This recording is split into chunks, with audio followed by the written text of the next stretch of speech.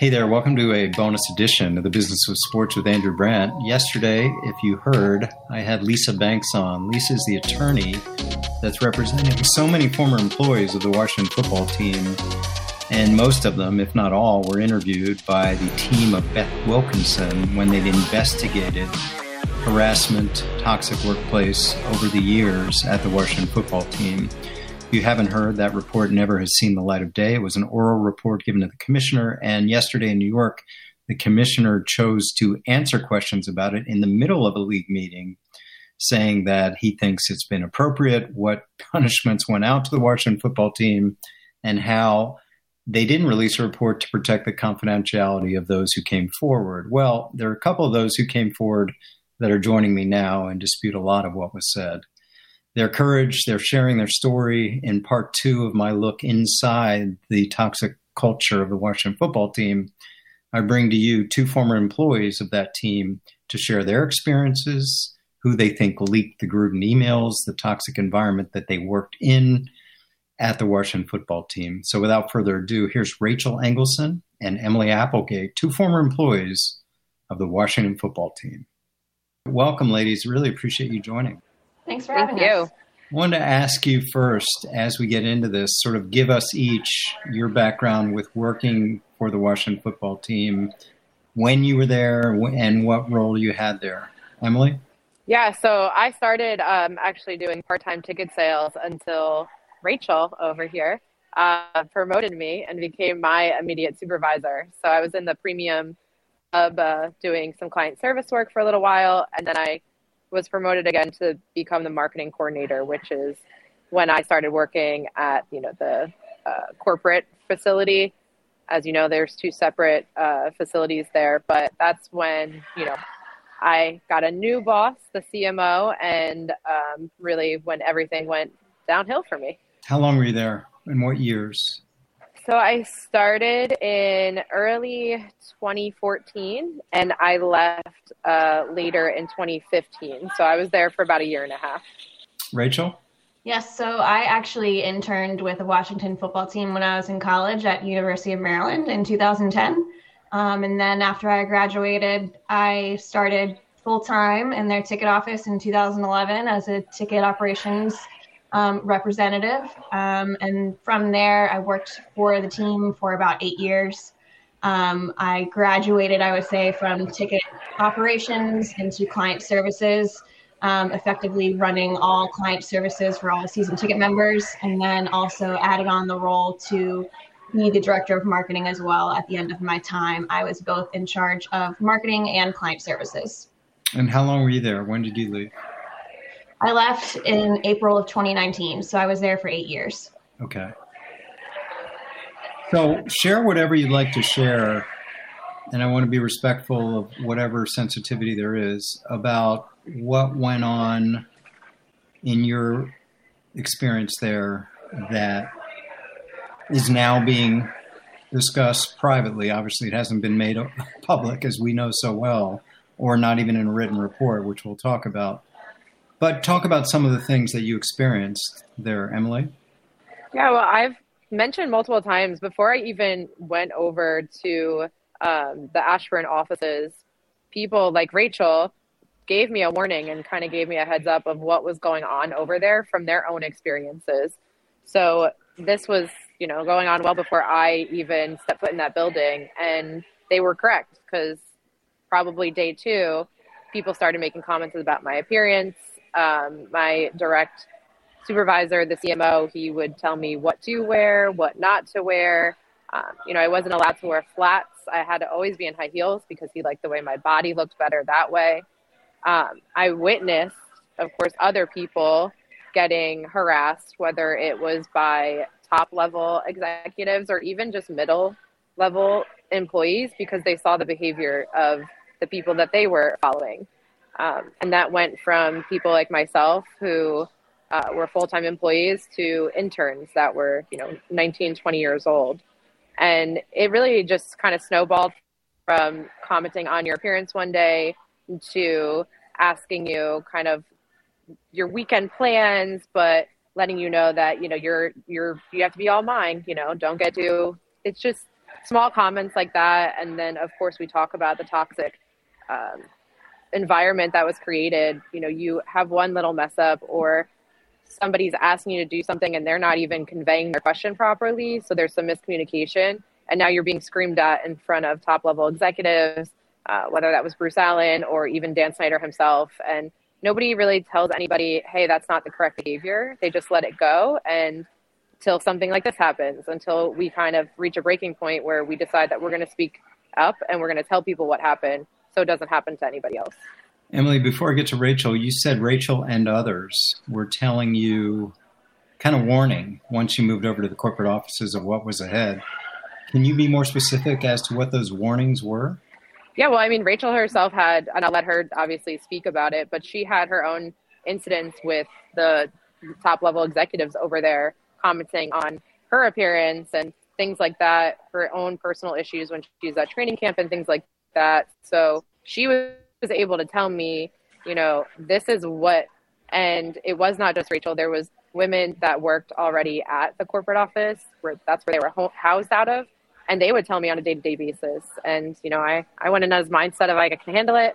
I can navigate my way through, which I did for as long as I could. Rachel, what did you experience? Well, I mean, I would say something that I told others is that the comments on your looks and your appearance and even your intelligence and what to wear and how you look when you wear specific things, it was very commonplace. So that's something that you experience right off the bat. I got that pretty much anytime I was at the corporate office, at training camp, essentially anywhere there was a Washington football team event, you could expect that a man on the executive team would comment on your appearance and what you were wearing. I specifically had encounters with the head of the broadcast department, Larry Michael, and he would actually comment publicly in front of people for me. So, like I said, my job was with season ticket members. So I would plan events, and part of that process was Larry would MC these events and he would comment about me on the mic in front of others. So I am publicly at these events and he's making comments in front of my own clients about me. It's very uncomfortable. And so like Emily was saying, I had these experiences almost immediately. I only spent about 9 months in the ticket office before I started planning events for season ticket members. And so I probably was about 23, 24 when this first started happening. And so I did start to warn the others. And I was warned ahead of time too. Before going to corporate headquarters in Ashburn, you know, friends of mine would say, okay, don't use this door, make sure you enter this way, just make sure you do this, this, and this. And they would rattle off a list of do's and don'ts for the corporate headquarters office. I'll stay with you, Rachel. Did you ever report this kind of behavior to any superiors? Was there an HR person? Was there anyone to sort of share your concerns and your discomfort with what was going on? I use the term HR lightly. There was always only one person who was in charge of HR, and I did actually report my incidents to my immediate supervisor. And him and I had a pretty long conversation on what action we would take. And that action for us was he would handle it directly because we were not confident in HR to handle anything. So for my case, I speaking directly about Larry Michael, he ended up calling him on the phone to tell him to leave me alone. And so it worked for a little bit, and then it didn't. So it worked for maybe a few months, if that, and then it continued again. So both of us, me and my immediate supervisor, were not confident in the HR department and how the process would be for reporting this sort of thing. I also reported it again when there was a leadership change when Brian LaFemina and crew came in. I reported to them probably within a couple of months of them starting. And after that, they actually brought in an outside company to have sexual harassment training. And that was the first that I had ever experienced outside my original hiring documents of sexual harassment training, other than league mandated sexual harassment training. which is different because that was more geared towards the players. It's just the business associates were also lumped into that, right? So that was the first time an outside company not mandated by the NFL came in, is when Brian Lafemina and team were at Washington Football Team. So you had to feel hopeful when that was happening. I did. I mean, it seemed like things were going to be changing. They took my comments very seriously. And in fact, they started interviewing, a lot of people in-house. So they took it very seriously. And I had multiple meetings with team lawyers to discuss what was going on and what would be the repercussions. And for those folks that not only myself, but others named, they, I believe, had to go through some other sort of separate training, but that I was not privy to that information. So when Brian Lafemina comes in, there's some hope, there's some meetings and lawyers and everything. And then what? Well, they ended up getting fired at the end, not even the end of the season. So pretty soon after that ball went into motion, they all got let go prior to the end of the 2018 season. So all of the change that myself and all of the others had been seeing and all the progress and all the positivity, it went right back to how it was before they came aboard. When you say back to how it was, back to comments about your looks and what you're wearing and... More in a leadership perspective of kind of this negative, hostile work environment of, I personally felt like I was not getting those comments anymore because I was talking with team lawyers. So anything that was with me, our team lawyers made sure we already had this vast kind of list of complaints. So they were still protecting me, but there still was kind of no HR person to do any of that. And certainly the executives that were still there didn't speak to me about that process from that moment forward. Emily, I just asked Rachel about her experiences and whether when Brian Lafemina came in, I think that might have been after your time there. But I want to ask the same thing. When you had some of this happen to you, did you look for someone to reach out to, like an HR person? Did you try to confide in people, maybe even Rachel? How did that go for you? Yeah, I didn't really feel like HR was an option for me. I definitely confided in people like Rachel and other women that were at the park with me. But I didn't feel that if I went to the HR department, which is a very loose term to use, that there would be anything done. At that time, there was one woman that was considered the HR department, and she directly reported to the CFO at the time, which, somebody that does not have training in any type of human resources or any kind of like conflict resolution type kind of things. So for me, I didn't feel that even attempting to file a complaint would get me anywhere. I think I just did the best that I could do with my boss directly in trying to just kind of get him to stop and get off my case as much as possible. I would say things to him, though, that, this is inappropriate, or you shouldn't be saying this to me, or he'd just be watching me cry hysterically because of the things he was saying to me.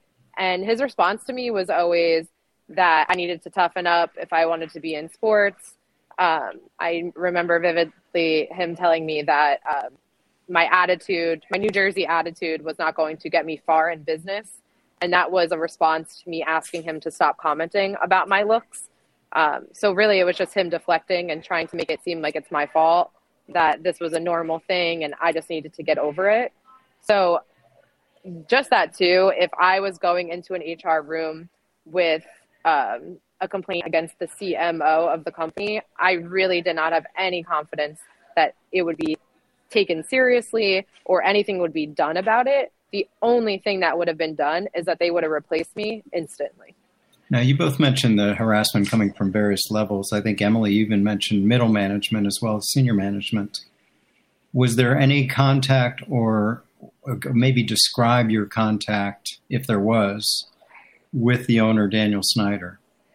So my desk was located directly outside of the CMO's office and Bruce Allen's office. So when Dan Snyder was actually at the facility, he did pass me a few times. I did not have any direct communication with him because I would attempt to say hello to him. Good morning. How are you? and he would not even look at me. He walked directly past me. He did not respond, not even a hello, not a smile, not a nod. So you can see how he treated the people that were working for him. He certainly did not care about us. So I did not have any direct interactions with him myself. Rachel?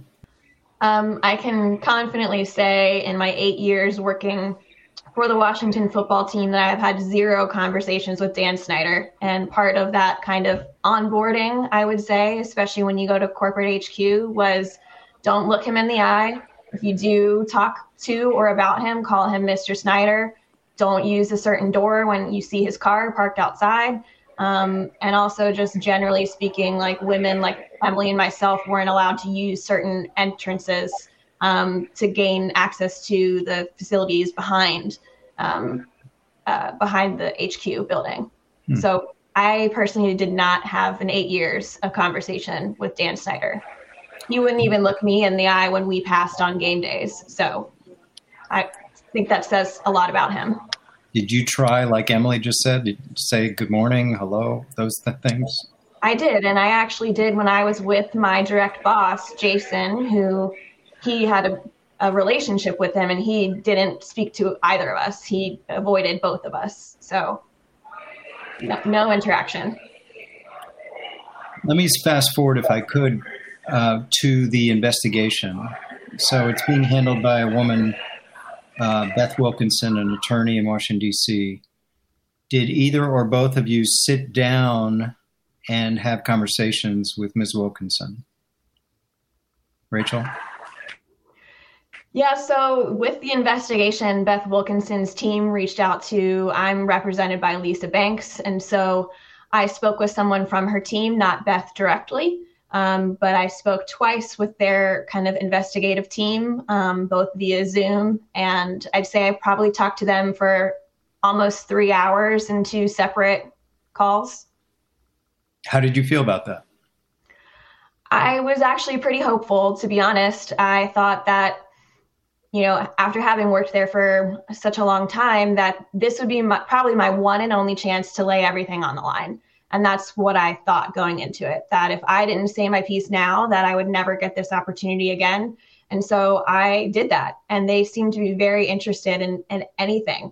They made it pretty clear right up front that there was nothing off topic. There was nothing that I could bring up that they didn't want to know. Everything was pertinent to what they were investigating. And so that's why we talked for such a long time, because nothing was off limits. So I did have pretty high hopes, because they also told us, you know, hey, your name is going to remain confidential in anything that we write down. So if you name so-and-so, that your name is not, it's not going to come back to you. No one can retaliate against you because your name will not be in any report specifically. And so that did give me confidence as well, because I could talk about a lot more of the things that I knew that maybe I was less confident talking about in a public situation. I want to stay with that answer because I think this is important. Roger Goodell, when asked about it yesterday at the league meetings, said he wanted to respect the confidentiality and privacy of people like yourself. And you responded to that quote on Twitter, which got a lot of attention, and kudos to you for saying exactly that. It was about your confidentiality so the owner would not know you were speaking out, but not in this terms. So can you elaborate on that?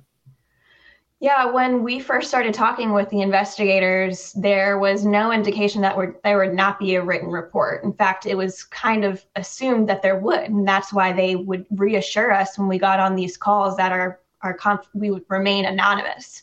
So if I did say something about Dan and they're reporting it back to the league, that Dan would not know that I was the one who said it, but not that it wouldn't be written down, so that it would never come back to me. And I think that's what is important. And I think that that's what Goodell is currently trying to spin and trying to be all rah, we're protecting everyone's identity. But that's absolutely not what was explained to us when we went into the investigation.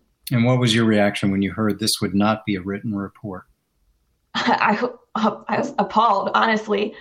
I mean, you're telling me that over 150 current and former employees are investigated, and conducted interviews, and I personally talked to them for 3 hours. So if you just calculate how many hours of time that there's no single written report, it's ridiculous. That's really what I think about it. It's ridiculous. Emily, did you speak to Beth Wilkinson's team? Yes, similar to Rachel, I sat down with their investigative team, not necessarily Beth Wilkinson herself. And I did an interview with them. I was a little bit shorter than Rachel. My time there was a little bit shorter, so that makes sense. But I gave every piece of knowledge that I had in that from my year and a half that I was there. And similar to Rachel, my understanding was that if I wanted my identity to remain confidential, that they would do that. They would protect my identity, my likeliness, but my story would be involved in the investigation for the NFL. And just like most investigations that the NFL does, you assume that they're going to be releasing a report. We've talked about it multiple times now that Deflategate was a 243-page written report. So for us right now, it's very clear that the commissioner feels that the air contents of the football are more important for the public to know than 150 former employees coming forward about the sexual misconduct that happened over, a 20-year span. Why do you think, first Emily, there's no written report? I believe there's no written report because there must be so many damaging stories in that people are going to get in serious trouble. So right now they're protecting their little club. And if you read the NFL bylaws, which I have multiple times now, there's really no process to streamline an investigation. There is nobody there that says, yes, we need a written report. Yes, you even need to do an investigation. It's more of, if we hear something, we'll look into it and we'll decide what we want to do depending on the situation.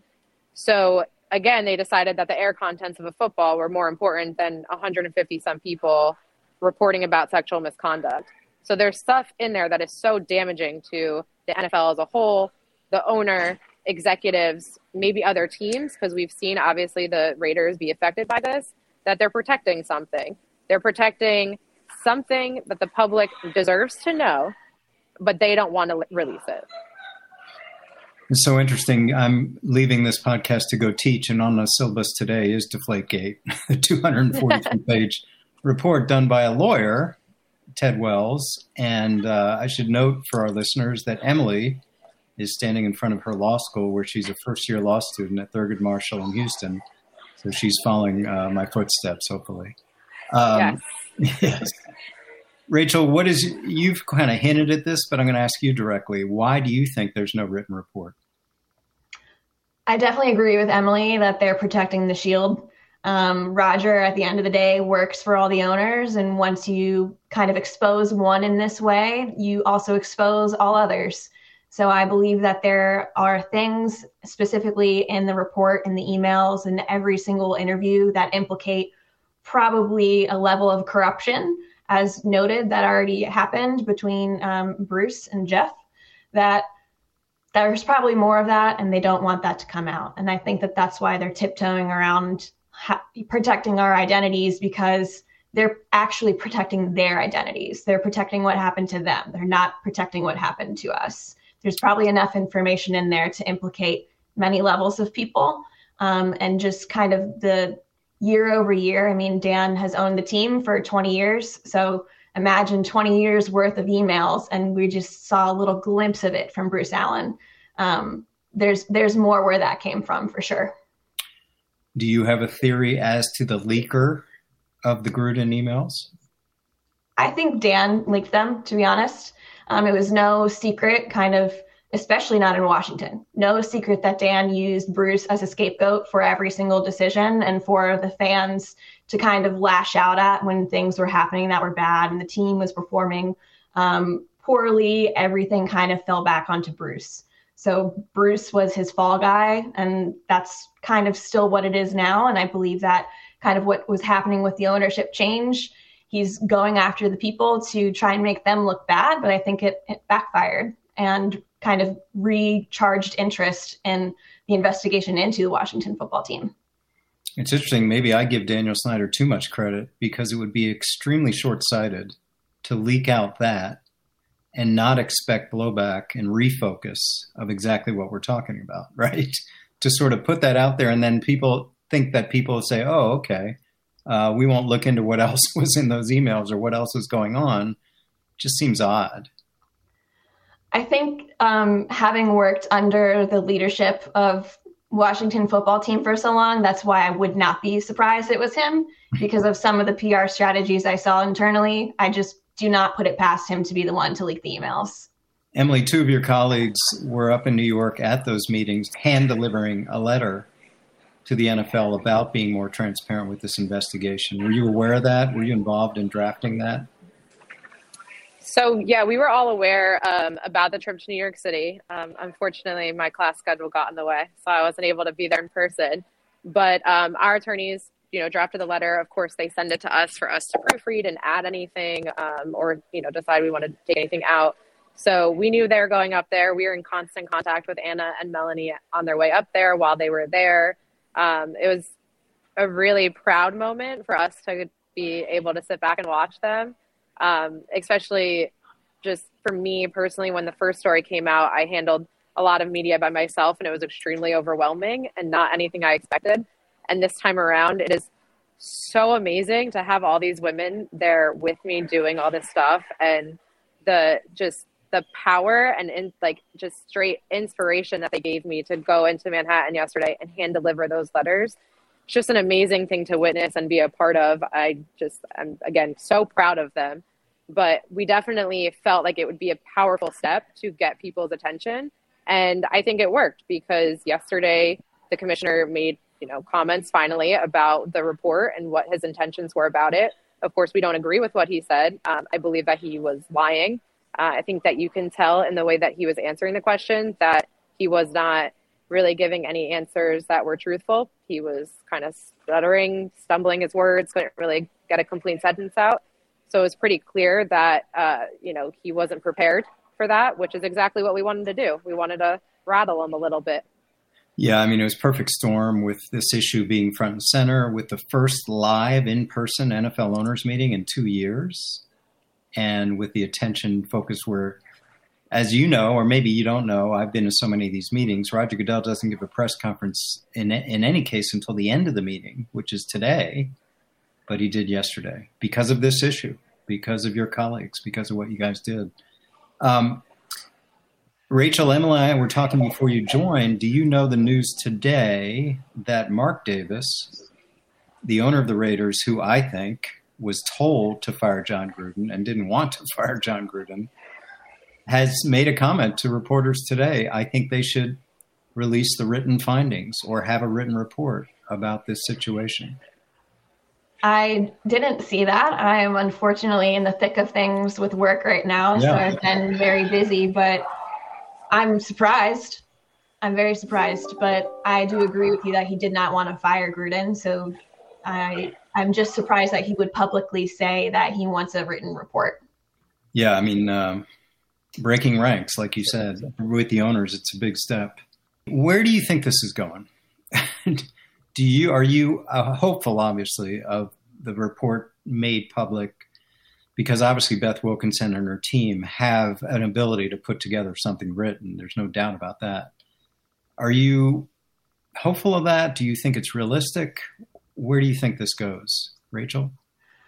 Well, I think this has less to do with what the NFL is going to do and more of what the Oversight Committee is going to force the NFL to do. So I'm hopeful to see how much they're going to press the issue. And I think Congresswoman Maloney yesterday said that she wants to see all of the documents from the investigation. Now, Goodell does not have to give all of that over, but she can subpoena them. And so I think we'll see what happens next Thursday on what the league provides back. And I think both Emily and I would love to work with anyone on the Oversight Committee to kind of talk about our experience exactly like this. I think because the government is trying to get involved, that gives us more hope. But the last thing that we want is for Goodell to give a watered down version of the report just because now there is this renewed public interest. I think that's what we don't want to happen, is there to be this maybe 1 to 2 page report that comes out that gives a small summary of what happened and here's what we did and here's what we're doing. And that kind of checks off the box. Yeah, for listeners who don't know, Congress entered the picture on Friday, and the House Oversight Committee, as Rachel said, is looking into this and wants the documents themselves. So, like I said, and I was being a little facetious, Rachel, but I don't know if Dan Snyder to be so short-sighted to think we would stop the inquiry with John Gruden. Of course, here we go. Emily, any final words from you? You guys have been very courageous sharing your story. And as you stand in front of law school there, any last words before I ask Rachel the same? Emily? Yeah, I mean, I think that I want to mention how appreciative that we all are that this has now gotten so much attention. I think for a while now, we were very disheartened because we didn't really think that anything was going to happen. And as you've mentioned, and I know Rachel talked about it, the PR stunts from the team really all backfired. And in my opinion, they've all really helped us. This got back into the attention. Congress is getting involved. It seems like the NFL is going to be forced to release the report, which is amazing. To Rachel's point, hoping it's not a watered down report. But we saw today that Chicago Blackhawks, they made their report of the sexual misconduct that happened in their building public. So they did that with also protecting the identity of the person that stepped forward and said that they were assaulted. So it's not something that can't be done. It's just something that the NFL doesn't want to do. So the more pressure that we put on them as victims of the situation, fans of the organization or the NFL, members of government, people like yourself, the more traction we're going to get and the closer we're going to get to actually release the report. Thanks, Emily. Rachel, final words? Yeah, I would just say a couple of things. One is that this issue isn't just about kind of the misogyny and toxic workplace of the Washington football team. As we've seen from the emails, there's also hints at racism and homophobia. So there's more to this than just what we personally have been talking about. And I think that raises issues for the league itself and kind of the overall culture of what's happening in corporate America. So I think that hopefully Congress is looking to make an example of the NFL, but I also think that there's just more to this story. And I think that fans do need to understand that in order to kind of hit them where it hurts, they need to stop watching the games, they need to stop buying merchandise. Like all of these things still benefit Dan Snyder. Going to games, buying food from concession stands, watching, those all still help his bottom line. And also, we saw when the team was forced to change their name is when sponsors came into play. Emily, myself, and a few others signed a letter to the biggest NFL sponsors asking them to weigh in on this, and 0 have responded at this time. And so I'm also questioning, why are they not responding to this, especially now that this has gotten so much attention? Why have none of those sponsors responded? So I think there's a few things to look at there.